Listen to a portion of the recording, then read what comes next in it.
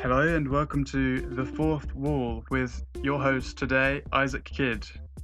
Today we have Matt Goward and Ryan Heath, and we will be talking about Pixar's Soul. You right? Hello. I've never heard you so serious before. But can I just say a brief word from our sponsors this episode? Sure. We are sponsored by Ralph Fiennes' Suffolk accent in the Netflix original film The Dig. I'm so glad you mentioned that. It's so good. Oh my god, it's amazing, isn't it? I can't explain it to anyone who doesn't know it. Brian, can you do an impression of it at all with your Oh, I can't think of anything he says because I haven't seen it. I've just seen the trailer. Okay, yeah. Any Suffolk accent that you could pull out. Okay, so if I was from Suffolk and I was going shopping, I'd be going shopping. I wouldn't be going shopping. I'd be going shopping, and I'd be going uptown. I'd be going shopping uptown. Uptown, boy. I'd be going shopping. My nan was really Suffolk and always used to say toll instead of towel. Like, have you got a toll up there, Matt? Toll. My dad says he says cube instead of cube. Oh, it's the oohs, isn't it? It's the oohs and the Yeah. doing. And he always it's all like pushing your mouth forward, isn't it? Your lips forward. A Rubik's cube. Yeah, I love it. But yeah, thanks, it's Rafe. good. It's good. The Dig. It's all right. It made me realise why why Sutton Hoo is actually quite boring. The actual place is because the British Museum has everything from it. Right. Like when I moved to London, I went to the British Museum on like the fourth day I lived there, and then I just got to an exhibition which was an entire floor dedicated to Sutton Hoo, and I thought I just can't fucking get away from it. Can't get away from Suffolk. Rafe is following you in your streaming platforms. Ralph Fiennes, he's an Ipswich lad, isn't he? Is he not? He was born in Ipswich. Was he? That's cool. But I think he moved to Ireland when he was about 10 or something. Fair enough. So he still had to have a dialect coach. It's like Gary Oldman had to have a dialect coach for Tinker Tailor Soldier Spy, even though he is English. Wow. Because he's lived in America so long that his accent makes no sense now.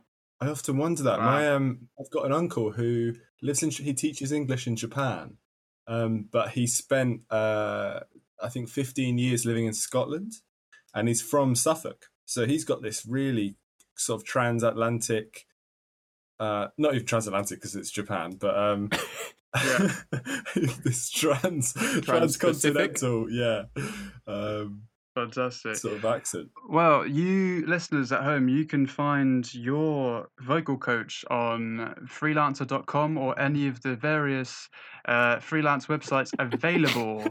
Help yourself to a Suffolk, a transatlantic, a Persian, if that's your fancy. Thank you very much. To me, I'm on there. What dialect are you teaching, Matt? The language of love. Love. Oh, a language needed I like for most. it. Right, so from love to soul to Pixar's 25th film. That's probably not correct. 23rd film. There you are. But they have 25 years of film history, pretty much, since 1995. So let's begin at the beginning with Lucasfilm Limited. George Lucas at the helm, pouring money into computers. Literally, he's got dollars and dollars and dollars, and they're turning into screens, to mouses, to gold. Yeah. I heard he would often put wads of cash into blenders, and and out came Empire Strikes Back. It was just crazy. and basically he's the visionary filmmaker he is, didn't have the vision for a whole computer generated film, which sounds surprising considering the amount of computer generation in later Star Wars films. And basically it took the tech entrepreneur Steve Jobs to take up the likes of John Lasseter, Pete Docter, and Ed Catmull, I believe is his name, to put Pixar on the map and invest in a feature film which was to be called Toy Story. Bam. That's a good film. That is a very good film. 1995, the year I was born. Yeah. The year we were all born. So we were all we born came into the world with Toy Story. And I probably watched this film when I was 5 years old, and on the video, it was fantastic. Honestly, I was obsessed. I had toys. I still have toys. I have a Woody. I have a Buzz Lightyear. I have it all. But the ingenious of Pixar was what happens to your toys at night. And I think this like transcends film and becomes more of a ecological factor, and we think about throwing things away and how long do objects have life for. Yeah. So I very want to true. throw it out to you two. How long do your objects have life, and do you think that they themselves have a soul which comes to life? I mean, what? And like, let's go for it. What comes to life in your life? Have you been on DMT today? I really love that question, Isaac. I just had a cucumber. I mean, hey, the compound is present in all living beings. There you go.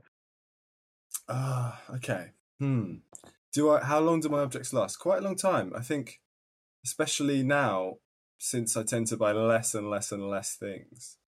Yeah. I don't have enough. I don't own many toys from my childhood. I have to admit, I probably have maybe 2, and they're not with me there at my parents' place. Like 2 teddy bears, and that's it. Wow. Yeah. Do you own any, Matt? Yeah, in my wardrobe, on my walk-in cupboard thingy, I've got a top shelf, and that is just literally where every single toy, like mostly the cuddly ones, are from my childhood. I can't bear to throw them away. The saddest part, though, is that my favourite, the one that had the most importance to me, was a cuddly gorilla that I named Mickey. This gorilla was so important to me throughout all my life. Gorillas were they still are my favourite animal. I was obsessed with them. Were you aware of the hit character Mickey Mouse when you called your gorilla Mickey? Do you know what it was more named after? It was named after, "Oh, Mickey, you're so fine, you blow my mind. Hey, Mickey." Hey, Mickey. Which was a song I loved when I was a kid. Well, that's wicked. Written by a gorilla, that song. Interestingly. Yeah. Written by a gorilla. But yeah, my mum at one point a few years ago was fostering a cat that loved this gorilla. Like, absolutely loved it. I've got videos. I'll send them to the chat. I've just got this image of you having an actual gorilla in your room. I wish. It's like me. It's like Attenborough meeting the gorillas. Me on my bed, just surrounded by them. Like Bolo from the Mighty Boosh.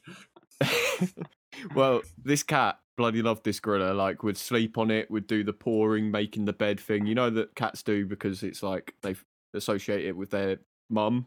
It's like the needing for milk thing. It means they love you very much. Wow. Yeah. I love this thing so much. When my mum was finished fostering it and took it to the RSPCA, This is the cat, not the gorilla. The cat, yeah, the cat. But my mum put the gorilla in with the cat in the cage, and would let her have this while she's looking for a home. Once she's got it, can you send the gorilla back? And they never sent it back, and we don't know where it is. I'm very sad about it. Wow. Oh, that's like literally one of the sort of part of the plot, isn't it? When Andy loses the toys. Yeah. We'll get to that. So we're 1995. Toy Story came out, and then 3 years later, A Bug's Life, and this film is a treasure. This film literally puts you in the perspective of ants, and I mean, there was at this time there were Ants with a Z. I was going to say. Film. I prefer ants, man. And they have slightly more in common than you want, because isn't Kevin Spacey in A Bug's Life? Isn't he the grasshopper? He's the grasshopper, yeah. And isn't Woody Allen in Ants? Isn't he the star of Ants? Yeah.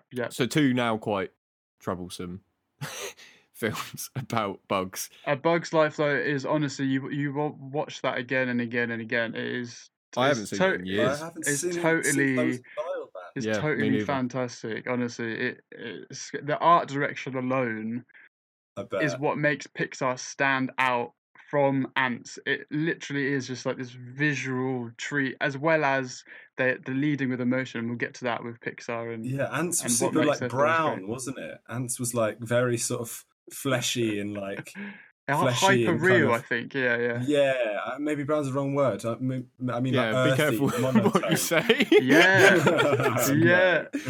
No, I mean monotone. You know, it was super, Yeah, super. I know what you was, mean. yeah. Kind of like Fallout 3, just very, Yeah, man. just not very nice to look at. All the same colour. No, I get you. Yeah. So bugs having souls, and after that did fairly well. They the team went back for a second Toy Story, which was I my think it's better. favorite. It was my favorite Yeah. for a while, but I think after watching another Toy Story again, and I don't know, they're all pretty good. So, yeah. Do you remember Toy Story 2? What was your opinion of it? Yeah, this is the one I watched the most when I was a kid. Yeah. Like I think I watched it more than any other film. It was Toy Yeah. Story 2. I used to love the whole scene with the guy repairing Woody, like the Oh detail my god. Yeah. of and like the magnifying glass and just like Yeah. it looks fucking amazing. And that In my head, single- it still looks incredible. Like the thread. Oh, it so was just this. therapeutic, wasn't it? The Toy Story 2 was more about looking after your toys, wasn't it? Because Jessie got thrown away, discarded, and it's this constant theme, and about friendship, and I think this is the film as well where they just had this Randy Newman song play over the sequence of Jessie, and it was just.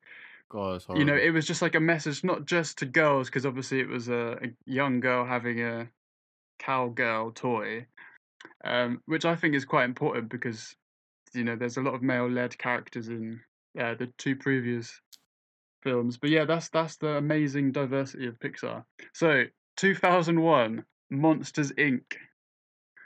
Bam. What a Personal winner. favourite of mine. I think this Yeah. might be my favourite ever Pixar film of all time, ever. Yeah. I almost did it's Monsters absolutely Inc. today, but I think, you know, doing this whole roundup with Soul and included will work. No, I think it's good. I have a strong feeling that we will probably do one episode on pretty much every Pixar film. But I like this sort of introduction of going through them all with the purpose of then having a talk about Soul. Because every Pixar film is so important. 100%. Totally. Maybe not Cars 2. Actually, I prefer Cars 2 to Cars 1. What am I saying? Well, Monsters Inc., although it's about monsters, is such a human film. It's about caring, and it's about, you know, ploughing down those presumptions that you have about things like people telling you that this is the way it's supposed to be, and a lot of lessons to be learned at such a young age. I think I was 5 again when I watched this for the first time. I mean, I was 6 when it came out. Such amazing monster design as well. Oh my god, I love the monster design. Like all the head of the like of Monsters Inc., the spider guy. Oh yeah. Who's unlike any other sort of spider you've seen, like an anthropomorphized spider. When he's got that coffee and it's like sludge, and you're just I don't want to drink that. That's so good. I'd love to drink a glass of sludge. Yeah. And I love Mike Wazowski and Celia. Put that big thing back where it came from. So help me. Bum, bum, bum. Yeah, you've got this huge fluffy blue thing, and this tiny little green eyeball of a character, and you just that's literally the film for 90 minutes. Yeah, man. You can, like, I mean, where else does that happen in films? Like, hello. So otherworldly and so tied and yet to so our human. own world. Yeah, it literally is. The commodification of fear as well, with the gas that they would. Oh my god, such potent themes. So obviously, Billy Crystal voices Mike Wazowski. Did you know that the reason why he took it, and I think he took it without even reading the script, is because he turned down the part of Buzz Lightyear? Shit. And it went to Tim Allen. And so then he was like, right, I'm gonna get on this. I'm just doing it as soon as I'm not even going to read the script. And he got a banger.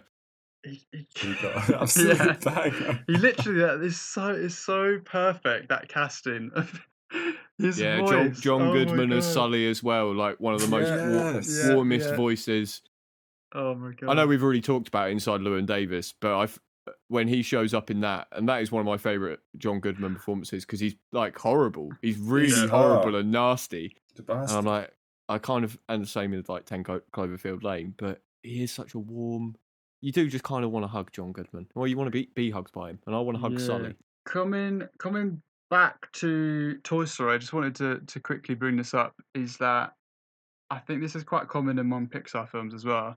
They often don't have a good versus evil like conclusion. It's never, oh, we defeat evil, that's the end.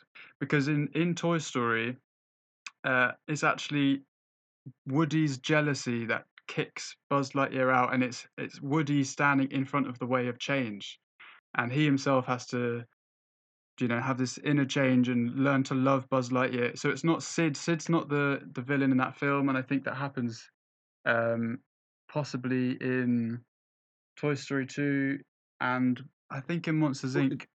Toy Story 2, you've got Dennis Nedry from Jurassic Park. Isn't he? Is it Al at Big Al's toy barn?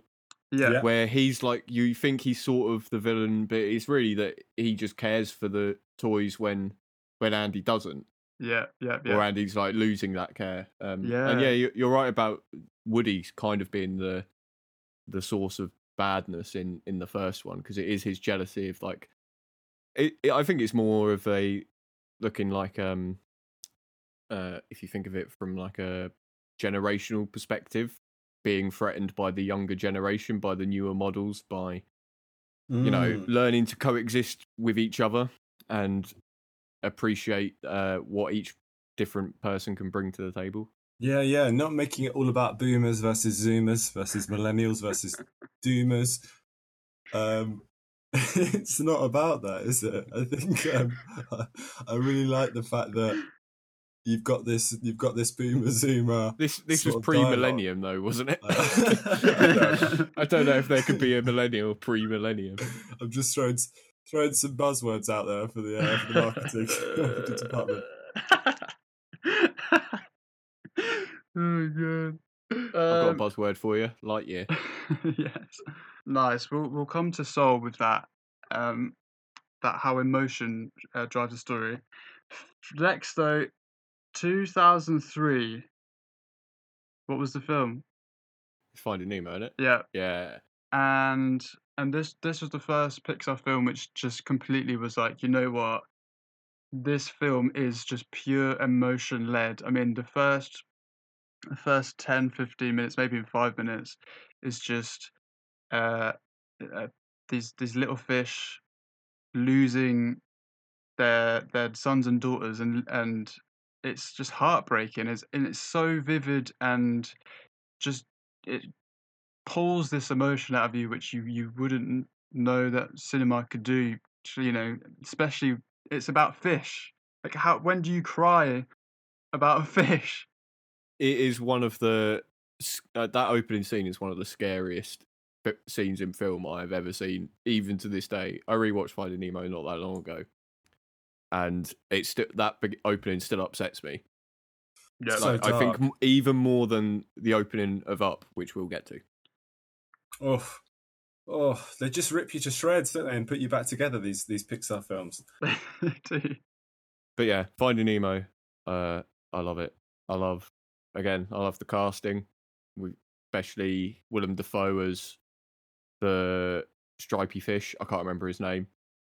Oh yes, Willem Dafoe. Scar or something, yeah. Scar, yeah. Scar, No, yeah. There's so many is it voice Scar? actors. Yeah. This is really interesting to me because I haven't done a lot of kind of, I guess, IMDbing or Wikipediaing of, if that's even a word, of Pixar films. So I'm kind of learning all these voice actors. I had no idea. Yeah. And then you're like, oh yeah, wait a minute. When you watch the Studio Ghibli dubs, even like the earliest ones like Nausicaa, Valley of the Wind, they've got incredible casting. Like Nausicaa has got Patrick Stewart, Shia LaBeouf, I think. Yeah. Whoa. It's got an crazy. absolutely brilliant cast.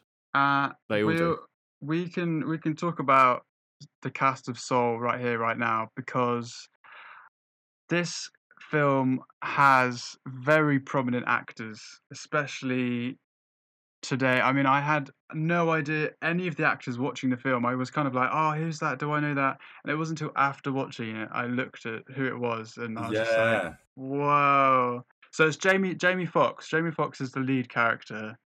I think you also have Tina Fey and uh, possibly other. You've got Graham Norton. Graham Norton was such a nice surprise. Yeah, really nice Yeah, surprise. Richard Ayoade, Yeah. Yeah, Um, Richard Ayoade, Fantastic. Unmistakable voice of Richard Ayoade. Also another Ipswich boy. an Ipswich boy. Another Ipswich Oh, doesn't have the accent, but he's got an accent, a very he has got an noticeable accent, yeah. voice, doesn't he? Yeah. Such a noticeable voice. Yeah, so what we'll do is this is where we'll just start talking about Soul because I think we can come back to we'll dip in and out of this Yeah, timeline. Yeah, Yeah. we can move Yeah. back and forth and edit stuff, can't we? I think. Yeah. So you want to go Soul? I think Yeah, so, baby. yeah, because we've got this momentum now. We're just like, we'll come back. It's not Pixar's. This is one's on Soul. Yeah. So, yeah, thoughts. What do you think of Soul? What do I think of Soul? That is a big question, man. Oh, yeah. What do I think of Soul? I think Yeah, I'm not going to lie to you. So I watched Soul maybe 2 weeks ago, and it obliterated me. I was yeah, blubbering like a baby. I was weeping like a small child after their gorilla had just been taken by the RSPCA. The monsters. At what point in the film was this that you had these emotions and I connected think, to this film? I think I kind of saw it coming. I guess it has very, as we'll talk about, has a lot of abstract, very metaphysical themes, doesn't it? And I think throughout it, you're sort of given these moments. I definitely had my first little cry when Mr. Soul, Mr. Joe Gardner, Jamie Foxx himself, first passes away, Yep. and he first meets Tina Fey, Number 22. number 22. Yeah. So that's the soul. That's the soul character, and it's in the soul world. So should we just get into that? And so, classic Pixar has got a fairly unique concept, and half the film is trying to tell you this is the world, and they make it believable, and so you've got the actual world, and then you've got the soul world. And this is a common theme within Pixar films is to kind of take you along this journey, but also relating to the characters.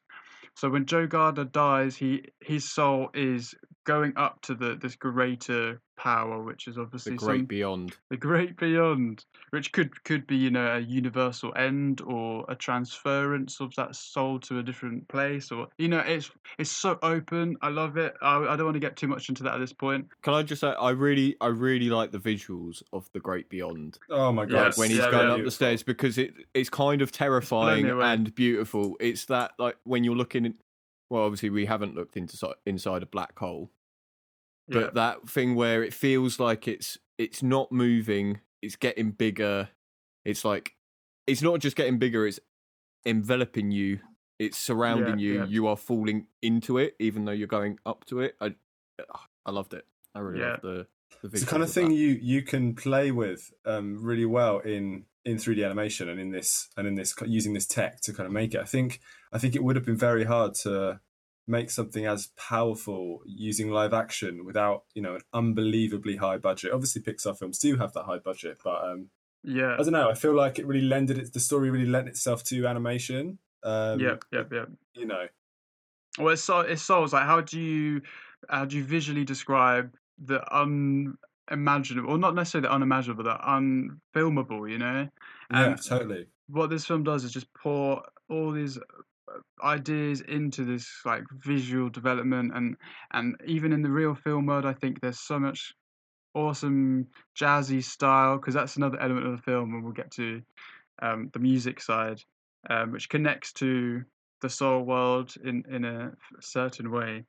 So yeah, we'll go into the soul world, but to get that transitional, and it's like textures, there's layers, there's this feeling of just, oh my god, this is the end. Like that's literally how you feel, isn't it? You're like, oh, like what happens that? And then whoosh, you get into this lovely kind of playful, abstract soul world, which is where all these souls get developed. And It's like the boat in Willy Wonka, like that sort of going through the different planes of threshold, existence. yeah. Am I right in thinking that this was originally about an animator, not a musician? And that is why The Great Beyond is like presented as the history of animation. You know, when he goes through it, just goes through like line drawings and then black and white and Yeah, I think it's like a history of Pixar. I think ultimately this film was co-directed by two guys. So it was Pete Docter and I can't remember the name of the other guy, but they both have a love for jazz music. So I think that's where the jazz comes from. Obviously, there's going to be, you could say it's like about animators and things and all that, but there is like they did pull in jazz musicians to come up with the music and to also inspire the character of Joe, because his his world is so believable in like in this black community when they go to the hairdressers and he's there, you know, wanting like a new do and just how slow that comes. And I love that kind of, so you're for the listeners who haven't watched the film, or I hope that you have watched the film. To be fair, I assume we're going to get into full spoilers. Yeah, the less you know about this film, the better going in. Because I watched the trailer and I just didn't want to watch the film. I was like, oh wow, like here's a black guy, you've killed him. I was just like, what does that say about the white kind of? I think it still gets a bit problematic in the film, considering that I would say the majority of the film, Jamie Foxx's voice is in the body of a cat, and Joe is voiced by Tina Fey for a lot of it. Yeah, a white woman. It's like a very strange kids-friendly Get Out, where a white person has taken over the body of a black person. Yes, let's talk about this because I think this is like probably the only bad thing that I could come up with this film. Yeah, I guess it's the only criticism that I've sort of thought about.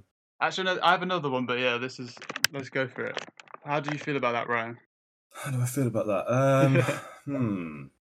I guess I've heard that from what I've kind of, I guess, read on the internet about the film is that I've heard that maybe some people are annoyed at the fact that he was, I guess, depicted as the main character, protagonist Joe, is depicted as a jazz musician, and I guess there was some maybe some stereotyping going on there, possibly. Yeah.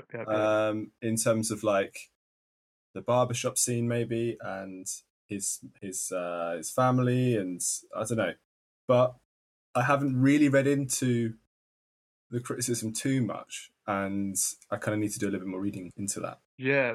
Well, how did you feel with it from your standpoint? How did you feel like it would affect the black community, or even where do we go from here? Do you know what I'm saying? It's like if it takes 25 years for a Pixar film to finally put a black guy as a lead character, and he's not perfect, he's still, they literally, use him as a kind of vehicle to get to the soul world. So you're like, oh, okay, like there is this kind of carelessness about it, but Pixar's other films aren't, white people. It is like animals. It's just imaginative ideas.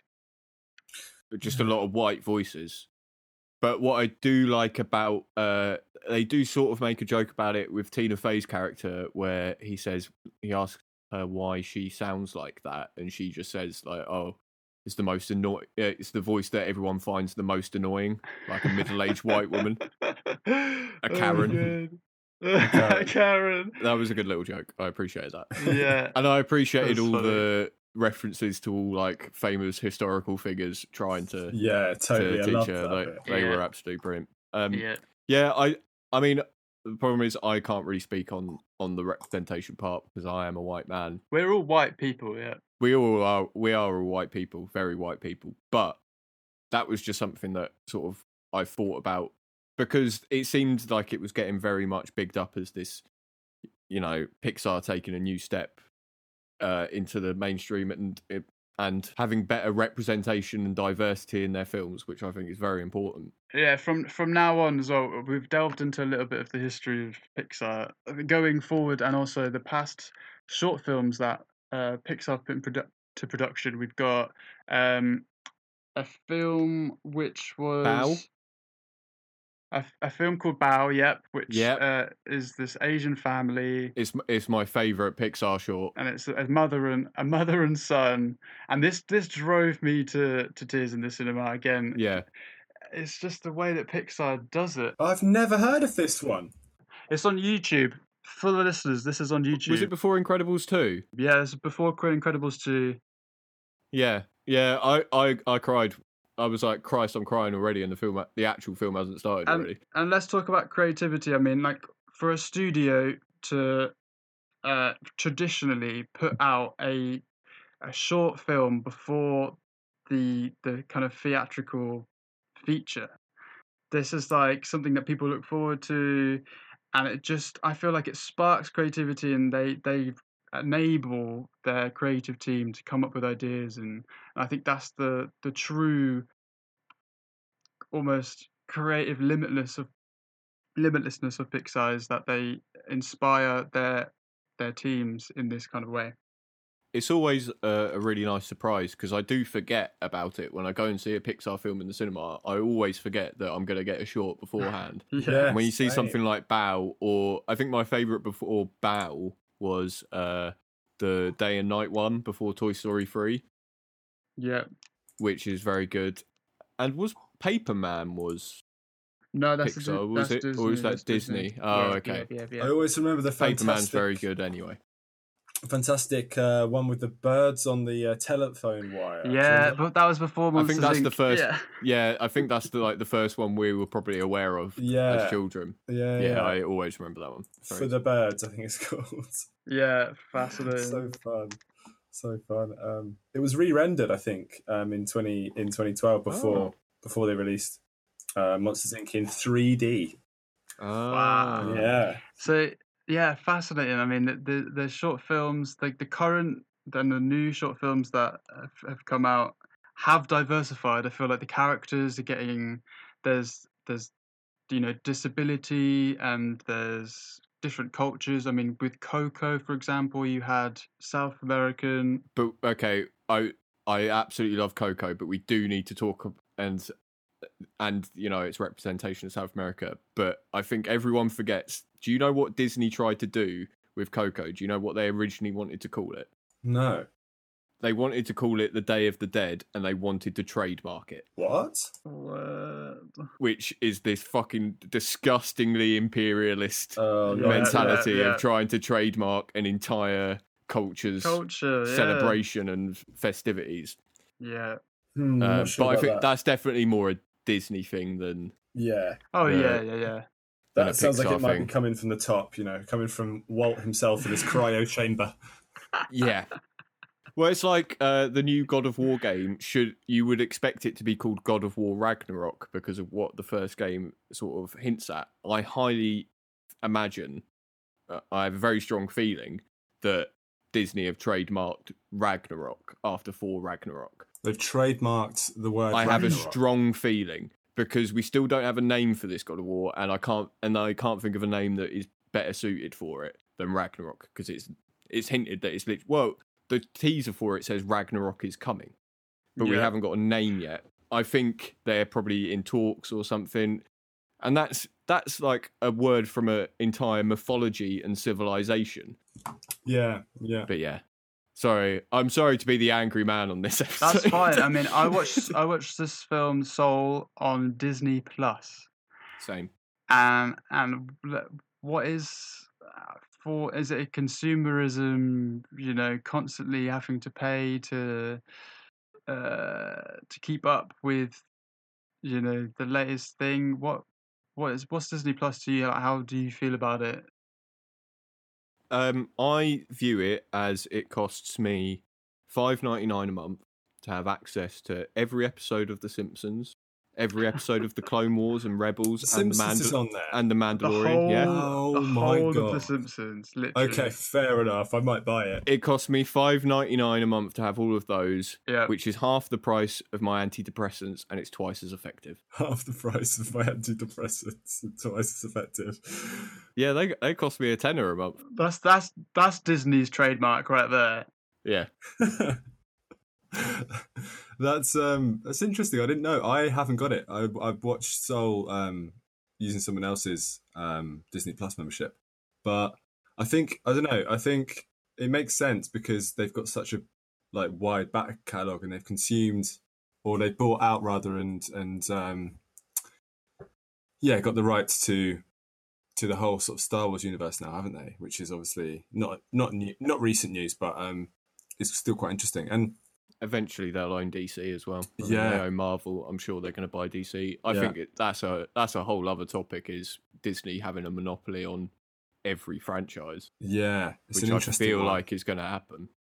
And personally, to me, the only company within Disney that actually prizes creativity and allows for diversity, like at its truest form, is Pixar. I don't think there's 100%. a other branch of Disney that currently, how it stands today, I think they're just riding off the back of this nostalgic, like, we did all these films, and we're currently kind of like, I think they're very pastiche, or not pastiche, what's like the They middle are of the though. road. They are super pastiche though. They're pastiche. Yeah. I think so. They're remaking their own films now. Yeah. Like, they've completely Yeah. lost their creativity. Let's Have you do it seen again. the Lion King remake? I don't want to talk about it. I know we're talking about a film called Soul. It's the most soulless film I've ever seen. If you close your eyes, it's nice to listen to the voices. I thought I would be well up for it. Childish Gambino as Simba, In Beyonce 3D. as Nala, Yeah. John Oliver as Zazu. What's that Childish Gambino lyric again? The Mufasa one. I think that's what landed in the part, isn't it? That's what got in the part. Mufasa. Oh, Okay. something like that. Okay, just a quick fact check for you, Matt from the future, as always. The song that they're referring to is 3005 by Childish Gambino, and the lyric is, "Girl, why is you lying? Girl, why you Mufasa?" Bravo. Anyway, back to the past.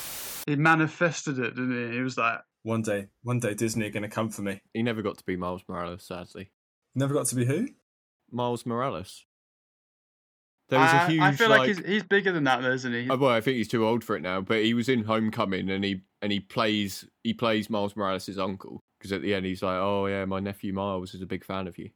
You're like, "Oh, you got that little nod." But anyway, yeah. So Jamie Foxx is Joe. What's his name? Joe Gardner. Yeah. In this film, he aspires to be a jazz musician, and I feel like this film is trying to say, if you try for your goals, like, you'll miss out on life. That's the hugest theme of this running through this film, I think.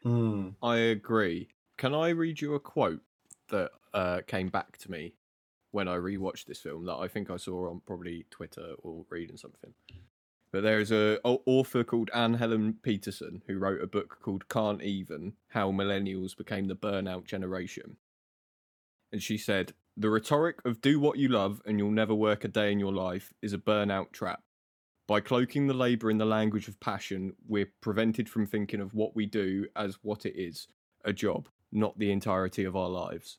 So in the film, he is essentially a struggling artist, I guess, and he's working as a high school temporary music teacher at high school, isn't he? I think, and he basically gets an offer to do that full time, which is a steady job, and is kind of encouraged by his mother, who says, "Yep, great, you can finally sort of get a real job. You'll be able to kind of have some security." She says you can't eat dreams or something along those lines, yeah. And I would disagree. I think you can eat dreams. And I eat dreams for breakfast, lunch, and dinner, and I am perfectly healthy. And then he falls down a manhole. After getting his dream. Yeah, after getting his dream. After getting his slot at the jazz club with a really prolific jazz artist that he really likes. I think she played a wind instrument, didn't she? Is it clarinet?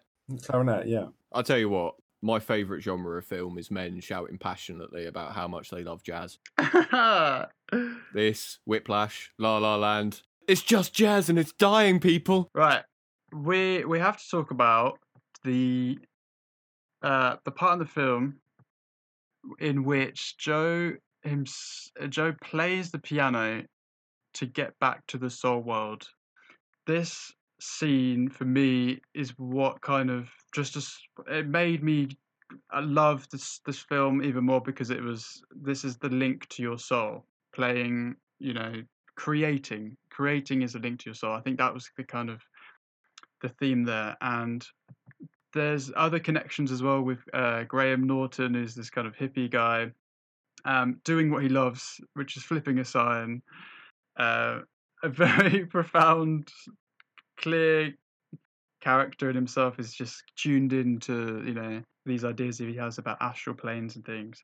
But when Joe sits down and plays the piano to kind of come back to the soul world, to kind of right his wrongs with this 22 character, it just kind of it speaks volumes about why he wants to play in the first place. And is it creative in itself, or is it because he's trying to connect to this 22 who he's kind of not falling in love with, but he has a connection with? And I think that's ultimately where kind of creativity comes from, is our connection to love and loving other people. Interesting. Because I loved that scene. That was the only... Actually, that scene didn't make me cry. It got very close to making me cry. The scene that made me cry is the one where he goes to speak to his mum. And I think that does something very important when that's the one time that you hear his voice speaking to her, even though it's still Tina Fey, number 22 inside him. Like, the camera pans around and it's coming out of his mouth and his voice. Yeah. That scene made me cry. But the one you're talking about where he's playing the piano, it's him looking at the maple leaf, the wrapper, the ticket, all those little things.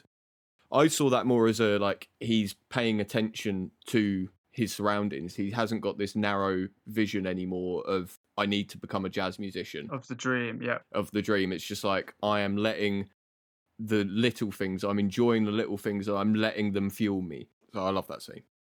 Yeah, there's a lot of little scenes in this film which just, I think they're quite helpful with your own kind of aspirations, especially if you're a creative person. With music and creating music and what you would do to, and once you're there, you're happy, and I think this journey, this life, and that soul. So yeah, I want to talk about why it's taken 25 years for Pixar to talk about souls in such a kind of open way, because I think that maybe some of their films have just kind of been a bit too in obsession with their ideas. A bit surface level or something? Yes, or... yeah. They always have this connection to this human emotion. Is this a kid's film? I think that this has probably got That's the the question. hard. Yeah, I think you're right. I don't think it's a kids' film at all. I think this film, more than any other Pixar film, the things that it's talking about are really something that you can only grasp. And I know I would maybe quite a lot of other Pixar films are like this, but I feel like you can only grasp it once you're older, once you've been chasing your dream. You've lived a bit, yeah. Yeah, and I love that it's about a middle-aged man. I think that's very important to it, because you look at Coco, about a little boy. You look at Finding Nemo, to be fair, that's about a parent and a son. That's about a father and son, but Nemo's the kid. Monsters, Inc. is about a kid, and Fear, which is something kids can very much associate with. We had Up, which was an older person, so that... But I don't think Up is that good, if I'm honest. Fair. Well, no, let's talk Pete Docter's second film, and I think his past two films, Up and the other film, Inside Out, which was it was trying to be Soul. It was trying to do what Soul did, but didn't. I don't think it quite hit the tone.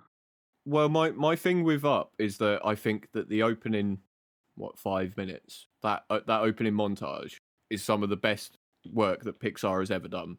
They tell an entire story with no dialogue in 5 minutes. Yeah, a whole life, a whole lifetime. And it's fucking beautiful. Yeah. I just think after that it doesn't quite reach the same. Yeah, whenever you hear anecdotes about Up, you always hear that, don't you, about the opening scene? Yeah, it's like opening an album with I'm trying to think of an album with a great album opener, and the rest of it is a bit. The Pyramid Song.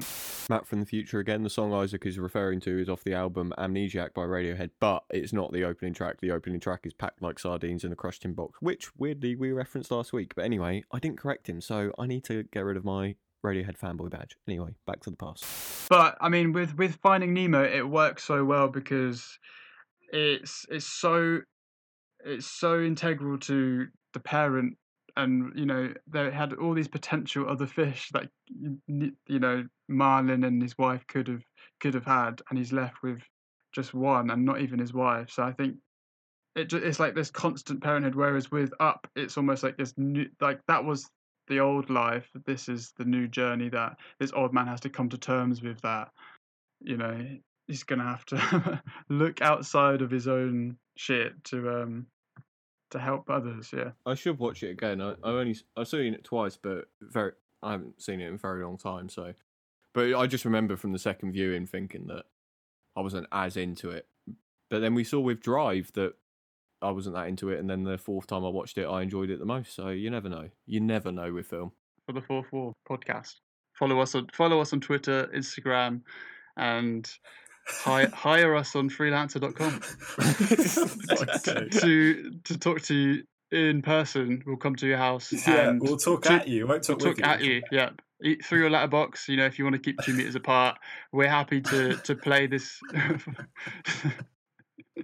talking of dialogue and talking to two different audiences, maybe within film. Like, it's interesting when we look at a lot of Pixar's back catalogue, we can see something going on with there's a plot line and a kind of a narrative that maybe younger people, children could understand, and there's the kind of wave of adult references that's laid on top of that, which keeps the parents occupied and keeps them engaged in the film. But I feel like with Up, that's almost flipped, and you've got this very metaphysical, quite complex narrative for adults to understand, and then you've got these moments of like kind of a silly cat, squirrel. Squirrel. Yeah, the dog. A silly squirrel. Yeah. That's the best part of the entire film, other than the opening. And I guess and other elements to kind of keep the kids engaged and find it interesting. And I like how they flipped it. I feel like they could only really do that in animated film while streaming has been a thing, and whilst they've been around for long enough to kind of get confidence to do that. I think, because I don't know if Soul is a film that you would necessarily take children to the cinema with, but you would definitely maybe put it on at home and kind of not necessarily be too worried about them being still and engaging throughout the whole film. So it's kind of worked out. It's kind of worked out that it was put on at Christmas Day onto a streaming service for people to kind of put on at that. A Pixar film was the last film I saw in the cinema before the first lockdown. I went to see Onward, which no one's really talking about, and I can sort of see why. I didn't think it was amazing, but that is the most I've ever cried at a Pixar film. And it was definitely because of I'm guessing you two haven't seen it. I know what the storyline is. Yeah. Is this the kind of fantasy genre suburbia? Yeah, it's like fantasy suburbia. So it's a really cool world. That basically they're trying to bring their dad back to life through magic. Nice. Do you mind if I just go ahead and spoil it? Yeah, At the end. Spoiler alert. Spoiler alert! If you haven't seen Onward, they finally managed to bring their dad back, and it's like in the middle of a sort of big battle type thing, and it's the young brother and the old brother, and the whole film, the young brother is the one who wants to get to meet his dad because he was never old enough to remember him. And what he ends up doing is he tells his older brother, he's like, no, you're the one who has the memories with him. You're the one who should be the one to say goodbye. And that whole, like, that brother relationship fucking tore me apart. Yeah. Even though me and my brother didn't have the same father, and we have a very strange relationship with our mother in that we find her quite annoying. But it was just that, like, that selfless love that he had for him, to be like, no, I know I've never met him, but that means I'm not losing anything. Like, I would only be gaining something, whereas you get to have that final connection with someone who meant so much to you. I mean, that is one of the most powerful things, and that could entirely be just a really personal reaction to it. And I imagine it is because of the fact that no one's really talking about it. Yeah. Well, Matt, I watched this the director talk about how he came up with the idea for the film, and you can actually find this on the Disney Plus. Little extras, you can watch some videos and things with Pixar. It's pretty cool, and he kind of talks how it literally is his life. So he lost his dad when he was 2 or 3 years old, and his older brother had become that father figure without him knowing it. And this film was kind of an ode to his brother, for that role, and which is, I need a drink. it's fascinating, and it's trust Pixar to have this completely human connection at the forefront and literally running through the film. I think that is fantastic. Yeah, so I guess it's an interesting way to process a loss and process a super personal loss, but then also make it universal. Because I think there's a lot of power in telling really specific stories. Actually, when you're trying to often people will try really hard. A lot of creators will try really hard to make something as universal as possible, but you just lose. I think you lose so much if you don't do that.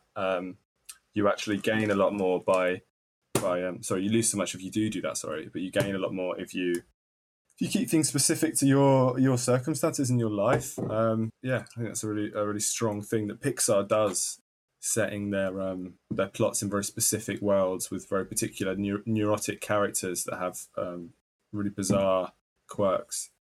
There's not sort of run-of-the-mill, happy-go-lucky protagonists that all look the same. I'm into that. So I was just having a look at what their next film is. Have you heard of this, Luca? Yes, yeah. This is their next feature film, set to be released on June 18th this year. This is the synopsis. Set in a beautiful seaside town on the Italian Riviera, Disney and Pixar's original feature film Luca is a coming-of-age story about one young boy experiencing an unforgettable summer filled with gelato, pasta, and endless scooter rides. Luca shares these adventures with his newfound best friend, but all the fun is threatened by a deeply held secret. Now, I don't know about you, but that to me just sounds like Pixar are making Call Me By Your Name. I don't know if you've seen Call Me By Your Name. It doesn't sound like a homoerotic... Sorry, listen to this. It's set on the Italian Riviera.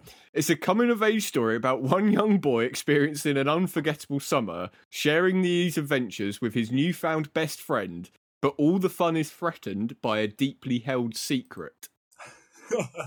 This is straight up Call Me By Your Name. Yeah, we hope it's homo then, because we were talking about diversity. They've done Soul, which is like their first black protagonist. Now it's a homosexual protagonist. That would be fantastic. Oh, I think I agree. It does sound like Call Me By Your Name. I love Call Me By Your Name. That's a great film. It is a great film. I'll have to watch that film. I think the way that you two have talked about it, I think I'll give it a watch. So the Soul world, you have the before life and the afterlife. But in this playful, this is where all the souls get their kind of badges, I guess. And it's like personality traits. You could link that to DNA and things or whatever. But how do you think on a very broad term, where do you think souls come from? I think you need to ask that question starting with another question. do we believe in a soul? Do I? I think soul. You say soul to someone, they instantly have this kind of connection to it. I don't know how do you feel about just the word, and because it's not we're not talking here about God. I guess it has musical connotations too, doesn't it? Which is why it's used in this film. Yeah, even though it's jazz. Exactly. But yeah, weird. I guess there's a link there. But The question could be: Is soul God? Because I think soul is a very human thing, the way we look at it, whereas God could be, for a lot of cultures, an unknowable force. But I think the soul is kind of our way of kind of inhibiting that force as humans, and this is, the way I talk in passionate ways. That is my soul coming out, and I think people say soul is like the thing that gives us our, like, not just our sentience, but our consciousness, our being, our sense of being and aware of being, and it gives us a lot of pain. I feel like having a soul comes with obviously a lot of pleasure, but I think having a soul is also an incredibly painful experience. To be aware of yourself to the point where you're hyper aware and you're sort of dealing with that whole sort of messy part of human experience, I think is quite difficult. But yeah, I think a soul like maybe exists within your body. I don't necessarily believe personally that a soul will leave your body and will go anywhere. Although I love the idea of that, and I'm into that as a narrative device. I think that works really well in this film. I don't think you need to necessarily believe in the afterlife to appreciate the film, or you necessarily need to believe in even having a soul to appreciate the film, because I guess it's not necessarily about that, is it? The straight up definition of soul is the spiritual or immaterial part of a human being or animal regarded as immortal. So yeah, it's the thing that exists independently of our physical selves. Yeah. Well, there's the ideas out there in cultures which kind of say, we are one soul and we're just living various lives kind of through time.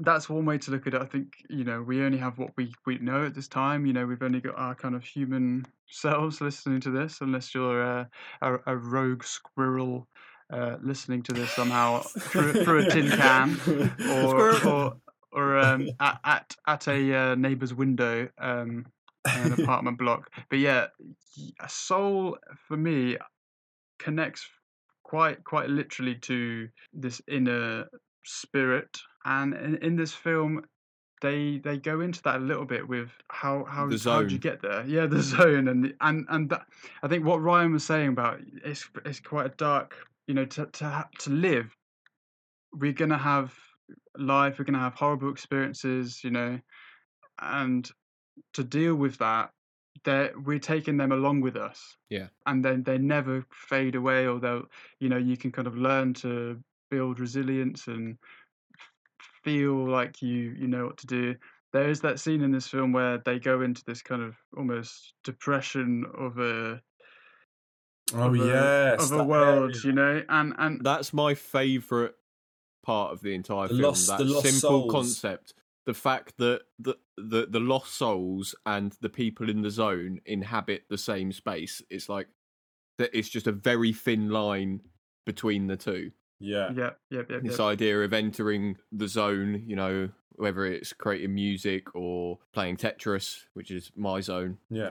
Being lost in another realm. Yeah, it's the same as being lost to reality. Really, I think that's what the lost souls are. Yeah. I think that is such a fucking incredible concept when thinking about the metaphysical nature of being in the universe. I kind of wish they explored it a little more, but at the same time, I don't think they need to. I just think that little, just saying, oh yeah, they exist in the same space. It's like, fuck, damn it, Pixar, you've done it. Yeah, that's how I feel about this film. I feel like they've done it. I had goosebumps watching it because I was like, this is the film where they finally get inside and talk about truth. This is a film where they're not just talking about, oh, wouldn't it be cool if this thing came to life, or this fish had an emotion and things? This is literally. I connect to it in the way that it's visualizing a human aspect of us all. Firstly, which is spiritual in nature, but it is so connected to creativity, and it talks about, or the film has this connection of two souls, and that's kind of what love is, isn't it? It's like two souls connecting and kind of dancing and things, and that I love that part of the film. How do you two feel about? What are your thoughts on that? About the relationship. Yeah, the relationship between the two. I love the fact that initially you're shown these flashbacks of her getting her, I don't know what you call it, spirit training, with all these kind of very esteemed, historically sort of esteemed characters. Yeah. And none of it works, and then you have that comparison, don't you, with all the achievements of all these characters, and then you have Joe's achievements laid out in front of him when he is tasked with giving her some training, some guidance, being a mentor, and he sort of is basically, his life is mirrored back at him, and he becomes like he's very dissatisfied with what he sees, which is quite interesting, which I think speaks to a lot of people, I guess. Sometimes when I'm shown, or when I see the grandiose achievements of other people, often I can feel actually more demotivated to do big things, because I feel over encumbered by the weight of pressure, or by the kind of monumental scale of the achievements of others. I think, wow, fucking hell, I can't even be arsed. That sounds like a monumental task. Like I'd rather just not do that, please. I'd rather just opt out, which is what 22 does. Yeah. And then obviously it changes, doesn't it, at the end, and you kind of get shown a very different image. It all comes full circle. I would like to jump off that point, because you made some excellent points there. Can I start a new recurring segment on this show called The Philosophy Corner with Matt Goward, where I reference some philosophy based on this thing?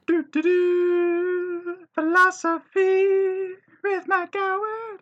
I like the jingle. There's a famous German philosopher called Martin Heidegger. He wrote a book called Being and Time, which is a very long book, very German, a lot of very complicated German words in it. But I'm going to try and give you the gist of it. Can you do it in German? I can say some of the words in German. Nice. He says there's like 3 major problems that human beings have in terms of their being. He says the first one is that we've forgotten to notice that we're alive, and that is the concept of being. And we need to confront the strangeness of everything, the strangeness of the world, which I think I'd definitely do a lot more recently. I know we talked a little bit about this last week when we were talking about the denial of death, but yeah, just looking at the world and thinking how fucking strange and terrifying and awesome and mysterious it is. But he says that everyone is running from confrontation with das Nichts, which is the nothing, aka death. His second point is that we've forgotten that all being is connected. Our jobs and our daily routines make us egotistic and focused, narrow-minded. We only see others and nature as a means rather than an end. And we need to achieve a unity of being, which is understanding that we're all connected, and use that as like a springboard to a deeper form of generosity and overcoming alienation and egotism. Wow. I think that's awesome. Philosophy needs to rip open politics and just give them a new one, because politics needs to have this way to look at our human society and to integrate that unified being, as you just talked about. Honestly, I think that is where true kind of honest decisions and communities will really start to peel away that kind of hook that we have on finances and consumerism, capitalistic views, and that independent living, which I feel during this pandemic has pushed us into the box that we call home. You know, I mean, I'm very lucky to have loved ones and to be able to communicate to them. I'm honestly very privileged in that sense. We're definitely talking from a place of privilege as people who work from home, not Yeah. having to put our lives on the front Yeah. line and risk Yeah. it. Yeah, 100%. Yeah. And those people, you know, how they'll have these, you know, possibly horrific, you know, experiences during their work, especially healthcare workers, and to come home to this isolative kind of independent way of, you know, keeping themselves away. It's just, yeah, it's the toughest, yeah, one of the toughest times in definitely the toughest time in the 21st century. I mean, but of probably the last 80 years since the war, especially in the Western world. Yeah. There's an author, I can't remember his name, but he made some points recently. He was like, if you try and look at where we are as an entire global civilization, where we are now in comparison with the rest of human history, we are in objectively the best time possible. Like, obviously, where we are now, we think this is absolutely terrible. It is. It's awful. Global pandemic, forced apart from each other, trapped in our little boxes. But if you think, when was penicillin invented? What? Yeah. Like, before that, people would get cuts and just die. There's a really interesting. It's interesting though, isn't it? Because there's a really great book, really really popular book actually that I read recently that many people would have read called *Sapiens* by Yuval Noah Harari, and he's in that book he talks about this idea of not necessarily measuring civilization by GDP or by commercial economic growth, but measuring it by happiness and actually over time, how have we measured our societies? Have we measured them based solely on their military achievements, on their economic achievements? Yeah, we have, and we've got this kind of model for what an ideal society might look like economically, but we haven't got any of these models for what a society might look like morally, spiritually.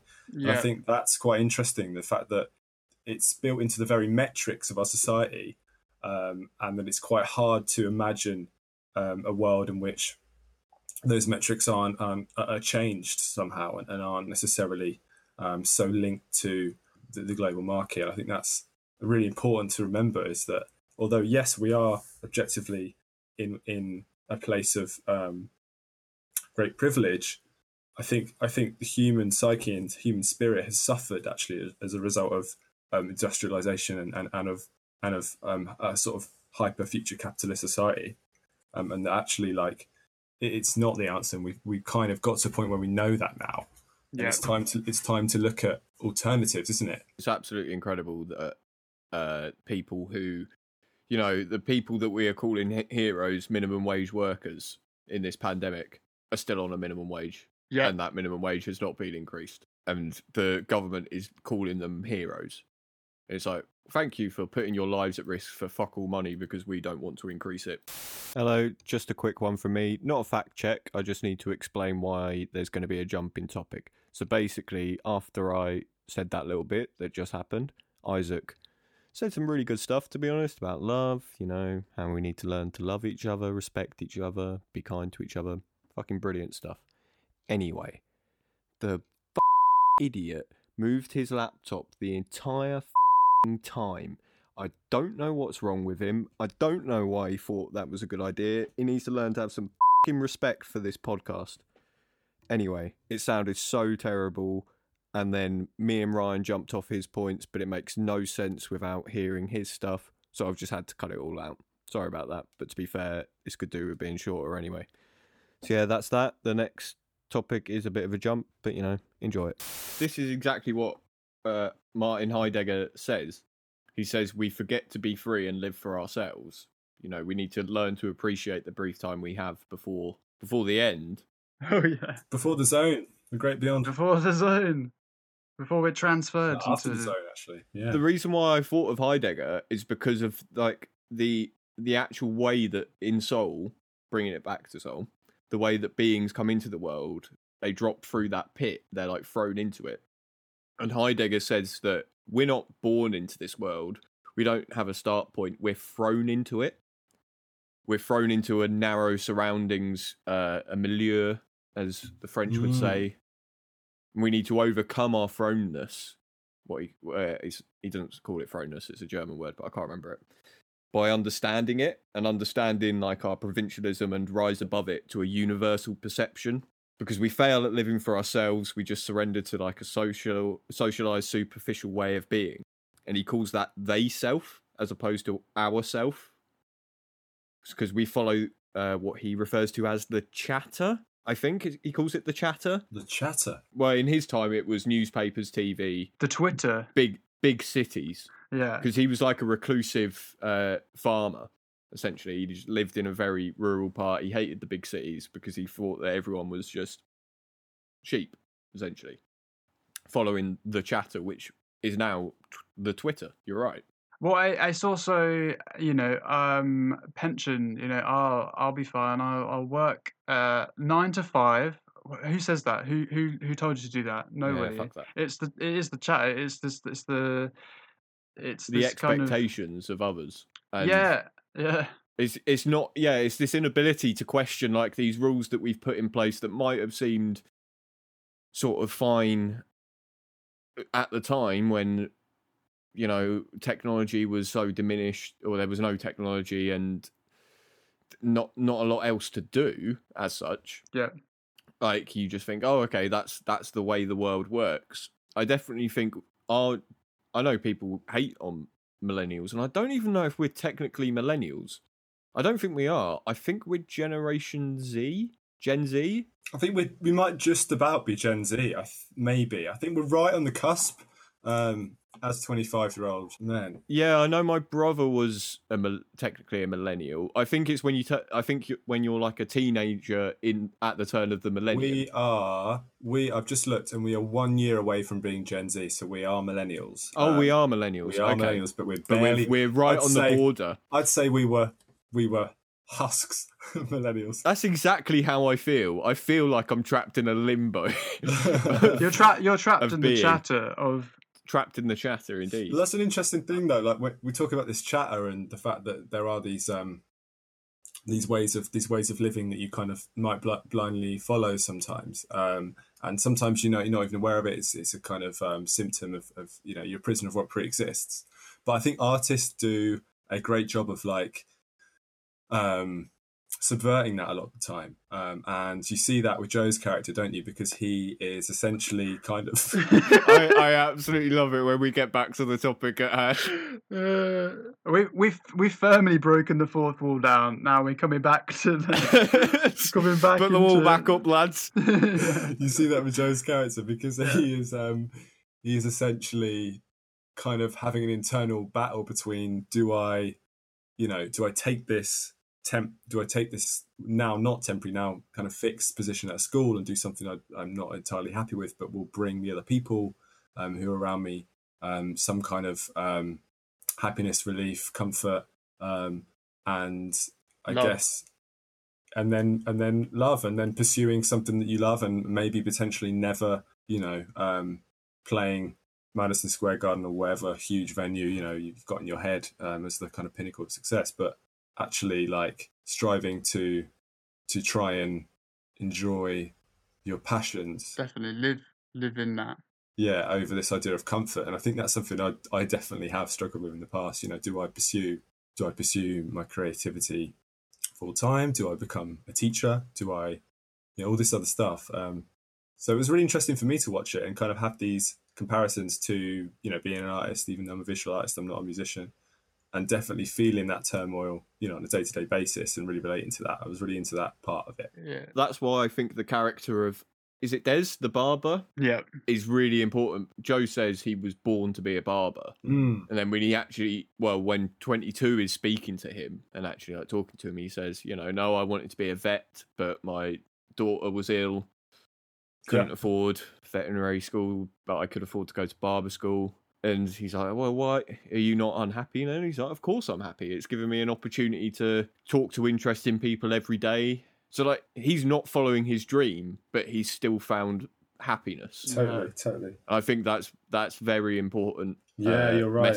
Message to put across. That's why I think this is quite a complex film, because it seems to be throwing a lot of different messages at once. It's sort of saying, don't chase your dreams, but at the same time, it's written by people who have literally chased their dreams. Like, you'd imagine that Pete Docter and all these people at Pixar wanted to be animators.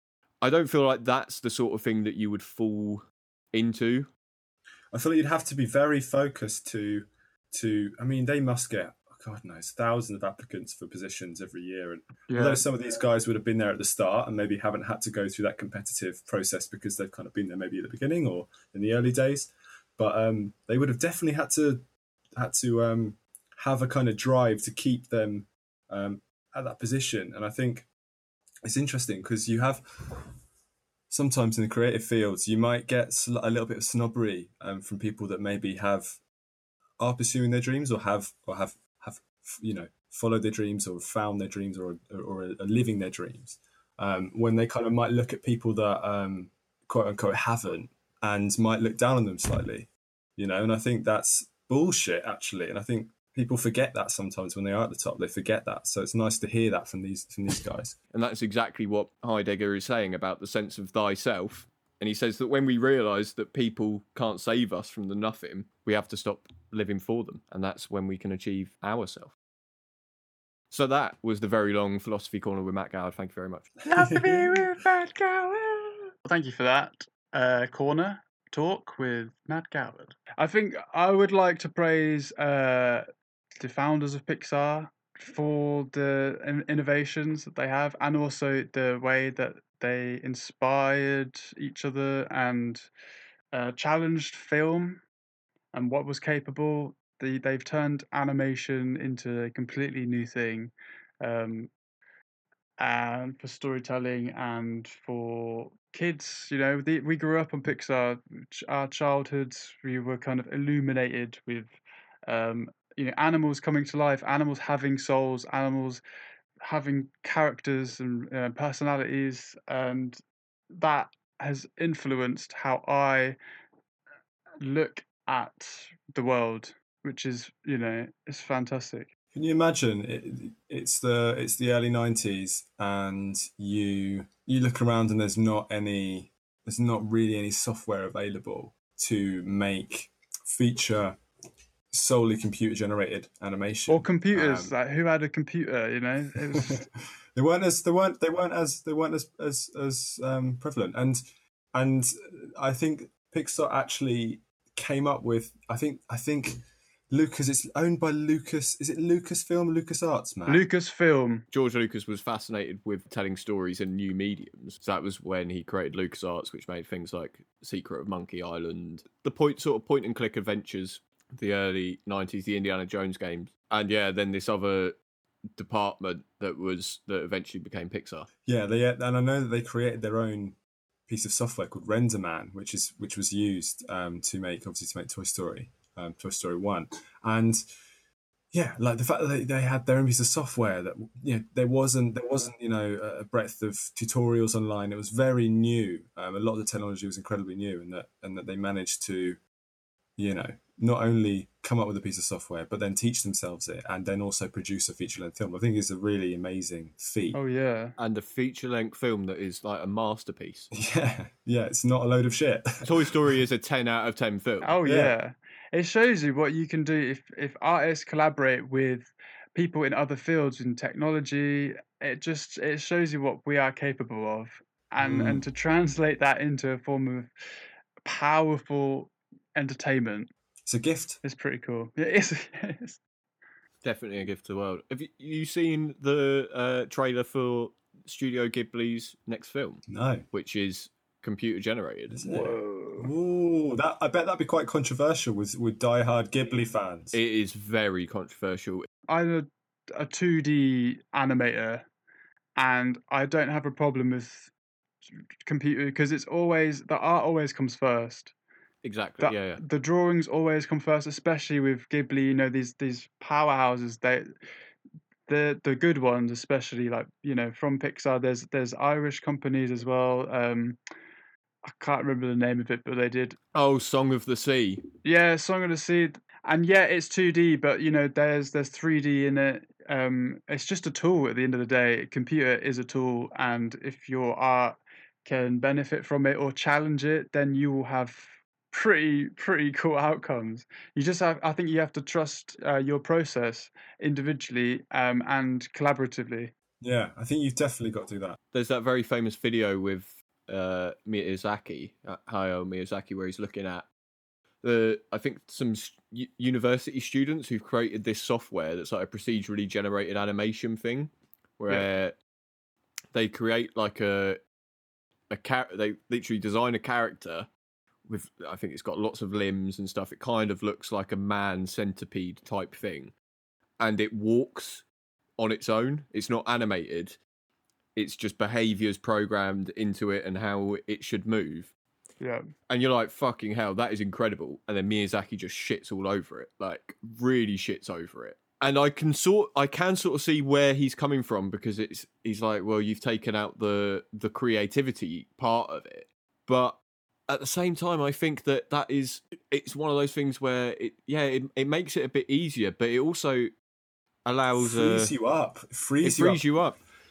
In all these animated films we'll watch and all the VFX stuff you see, there are literally farms where, and I use farms in kind of not the literal sense of agriculture, but there are farms where there are teams of people working on rendering the imagery, working on rotoscoping individual frames, and it's an incredibly long and taxing process, to go through, and actually, it would be a massive put off. So I think machine learning and the introduction of machine learning into animation is actually something that will end up making it more accessible for people to make at home, enable more creators to do things without having unbelievably expensive pieces of kit. So I think it's a good thing. There's Google have done that thing for Stadia, where you can. It's essentially like, I think you give it a picture or something, and it creates an entire art style based on that thing, the reference. GAN, GAN, GAN learning. Yeah, that's it. GAN. What is that? What is that? So generative adversarial networks. So it's the idea that you feed an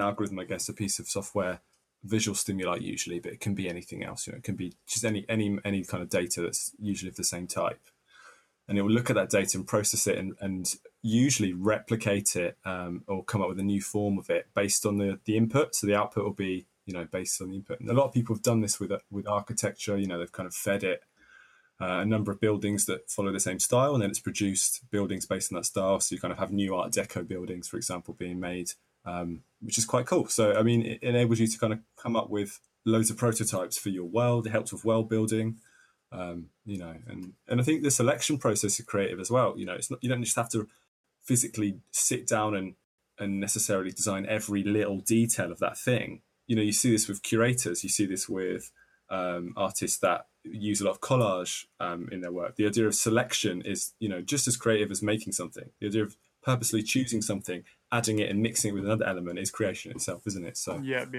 This is a good one, this one. Yeah. I almost didn't talk about Hotel Transylvania, but fuck. I've never seen it. I've never seen it. What's it like? What is it, Pixar? Well, there's this whole generation, I think, after Pixar, with 3D animation of just, not necessarily copycats, but certainly studios heavily inspired, having a go at 3D. And I just don't, a lot of these films don't have the same creativity that pushes the technology far enough, in my opinion. Everything's still quite, there's like formless, like gooey, like they're just trying to sell toys. I think it does have a lot of this, and maybe an audience coming into films now could overlook Pixar, like the team and the innovation, and just be like, oh no, that's just I think a lot of people write off animated films, especially the 3D ones, because of that. Because they all kind of look the same. Stuff like DreamWorks. Yeah. But like DreamWorks did make Shrek. We need to, establish that DreamWorks did make Shrek, which is another 10 out of 10 film. Help me. This song is copyrighted. I don't know for a fact. I always think about fucking hell, what's it called? Flushed Away, which was Aardman and DreamWorks coming together. Was it? No, I didn't know that. That's cool. Yes. How do you not know it, Ryan? You star in it. Fuck off. Everyone, that's followed me at every like point of my life. That has followed me. We'll put a picture on our Twitter of Ryan and Pete Docter and the Flushed Away guy because and Jerry Seinfeld. And Seinfeld, yeah. And you've got a Guess reply which one, saying yeah. which one's which. Who is? Should we put like images for Seinfeld and Ruddy or Oh. whatever it is from Flushed Away into a machine learning piece of software produce clones of me. I think we have to try it. We have to. We have to test it. Yeah. But I definitely think Flushed Away suffered from that. And it's weird thinking because it's Aardman who are, like, I would say, the British Pixar in terms of their creativity and they're storytelling. Sort of considered like a national treasure, I guess. Yeah. Nick Park, Sheffield Hallam alumni. Nice. I honestly think that the Aardman Studios after Pixar came out were heavily inspired. They probably were inspired quite a lot by each other, but I think Chicken Run is very similar to A Bug's Life.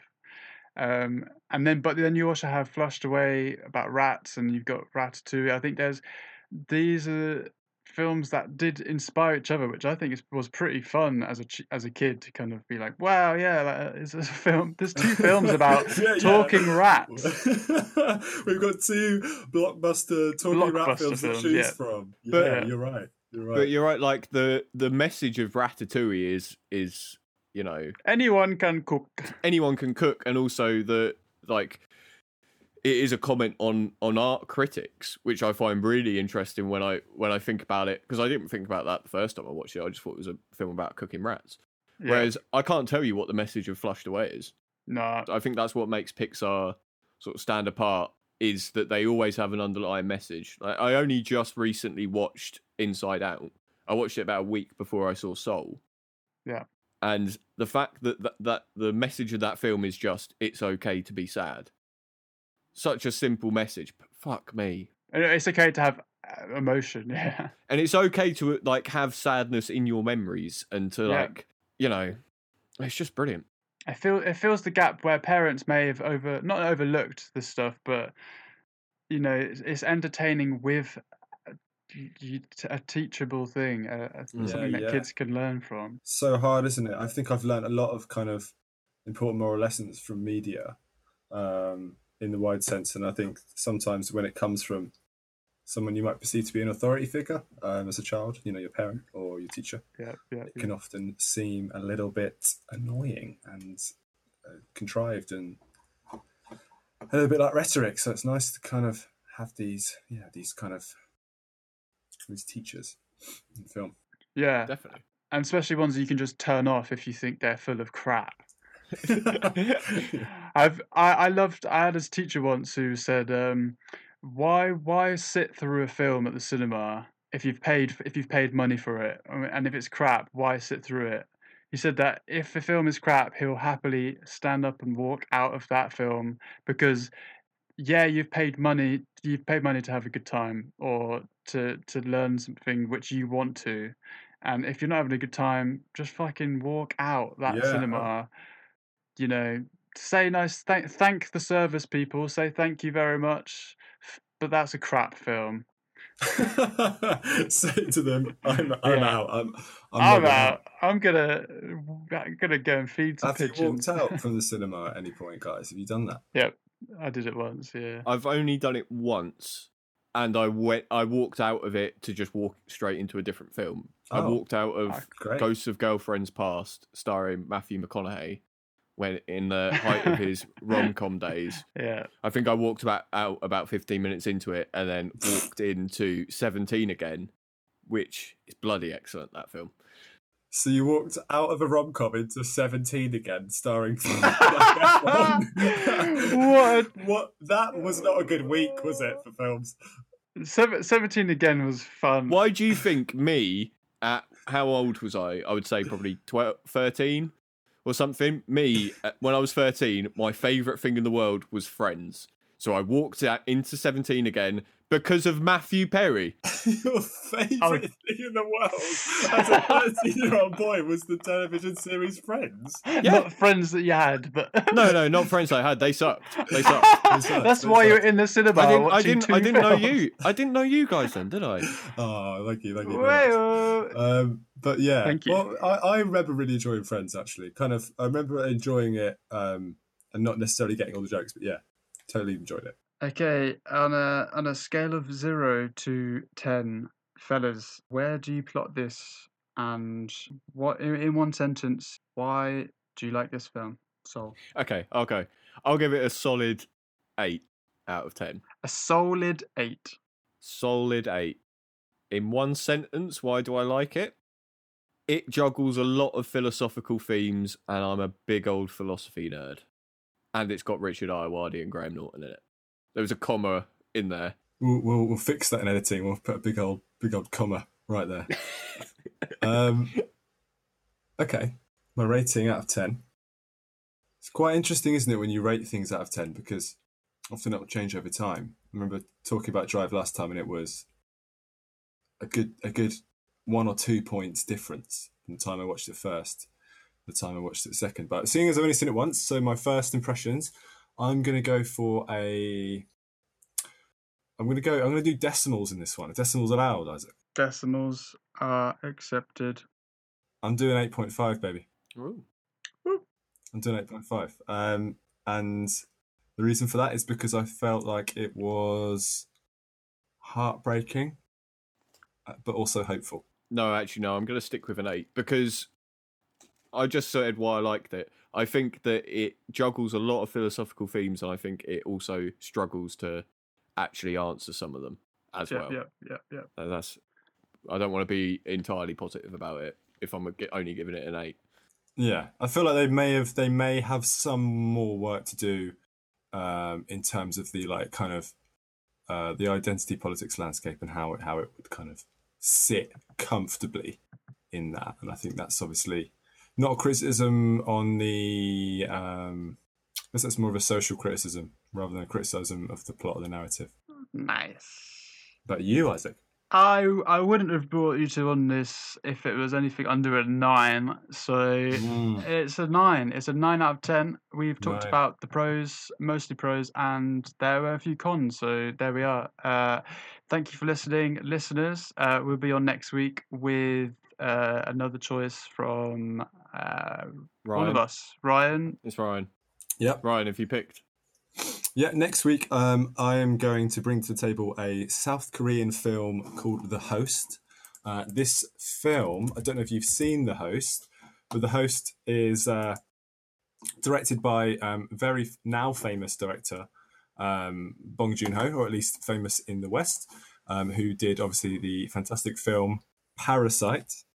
I think we're going to do The Host. I think it's a really interesting film. It's a film I haven't seen for a long time, and I remember watching it a long time ago and being really into it, and I'm going to see how that's held up now that I kind of know a little bit more about the director's later work. So it'd be interesting to kind of watch the thing that isn't an English language film. Isn't Parasite. Isn't Nice. Parasite too. Very true. Can't wait. Thank you for listening. Cheers. See you next time. Thank you. See you next time. Schweiger. Squirrel!